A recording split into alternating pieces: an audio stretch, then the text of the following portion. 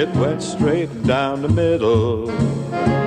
Then it started to hook. We'll finish up with the 2002 Colonial again. You had a lot of good success there. Again, another commanding performance by 5 over Kenny Perry and David Toms. Yeah, it was my last win on the tour, on the regular tour. And I was 45 then. So, I mean, I had, I think to win in your mid-40s and late 40s is a real achievement on the tour. I still think, especially, I turned pro in 1977, so it was before my 20th birthday. So I had 25 years of going at it.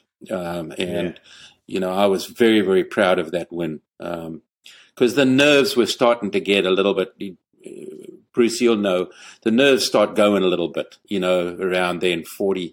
Some guys not, but for some of us, you can start feeling the sharpness is not there in that. I suppose that's better than saying nerves, but I played really well that tee to green. I hit the ball where I wanted to the whole week, and my short game was strong, and another strong victory. And also Jimmy Johnson was on the bag again. So it was a significant win for me.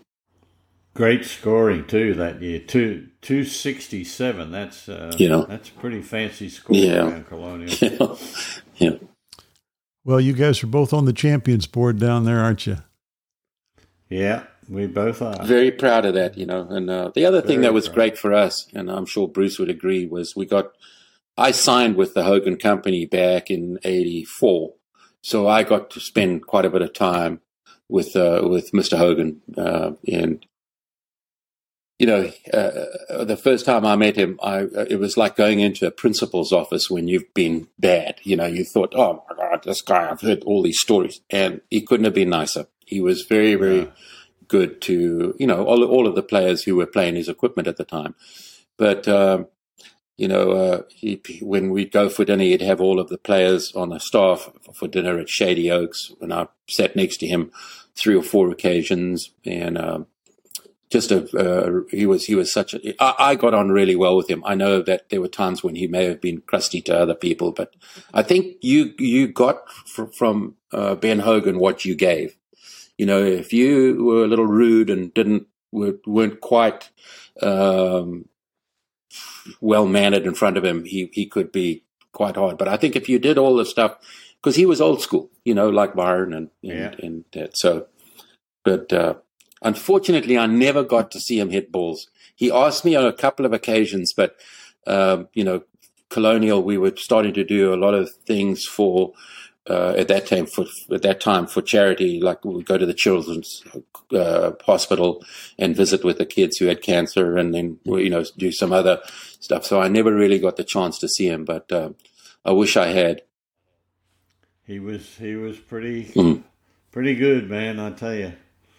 It was a fun time in my life, and you touched on something that I feel very, very strongly about. He was one of the nicest men I ever met. A lot of different stories about Ben Hogan, but if you were a friend of his, man, you just couldn't find a nicer person. Great values as well. Yes. But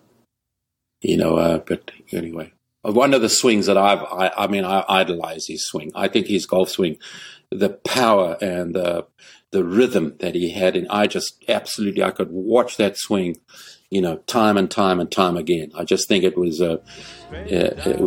just an absolute phenomenal. He was a phenom. We hope you've enjoyed this short track of For the Good of the Game. And please, wherever you listen to your podcast on Apple and Spotify, if you like what you hear, please subscribe, spread the word, and tell your friends. Until we tee it up again, for the good of the game, so long, everybody. Whack down the fairway, it went smack down the fairway. Then it started to slice just a smidge off line. It headed for 2, but it bounced off 9. My caddy says, long as you're still in the state, you're okay. Yes, it went straight down the middle, quite a way.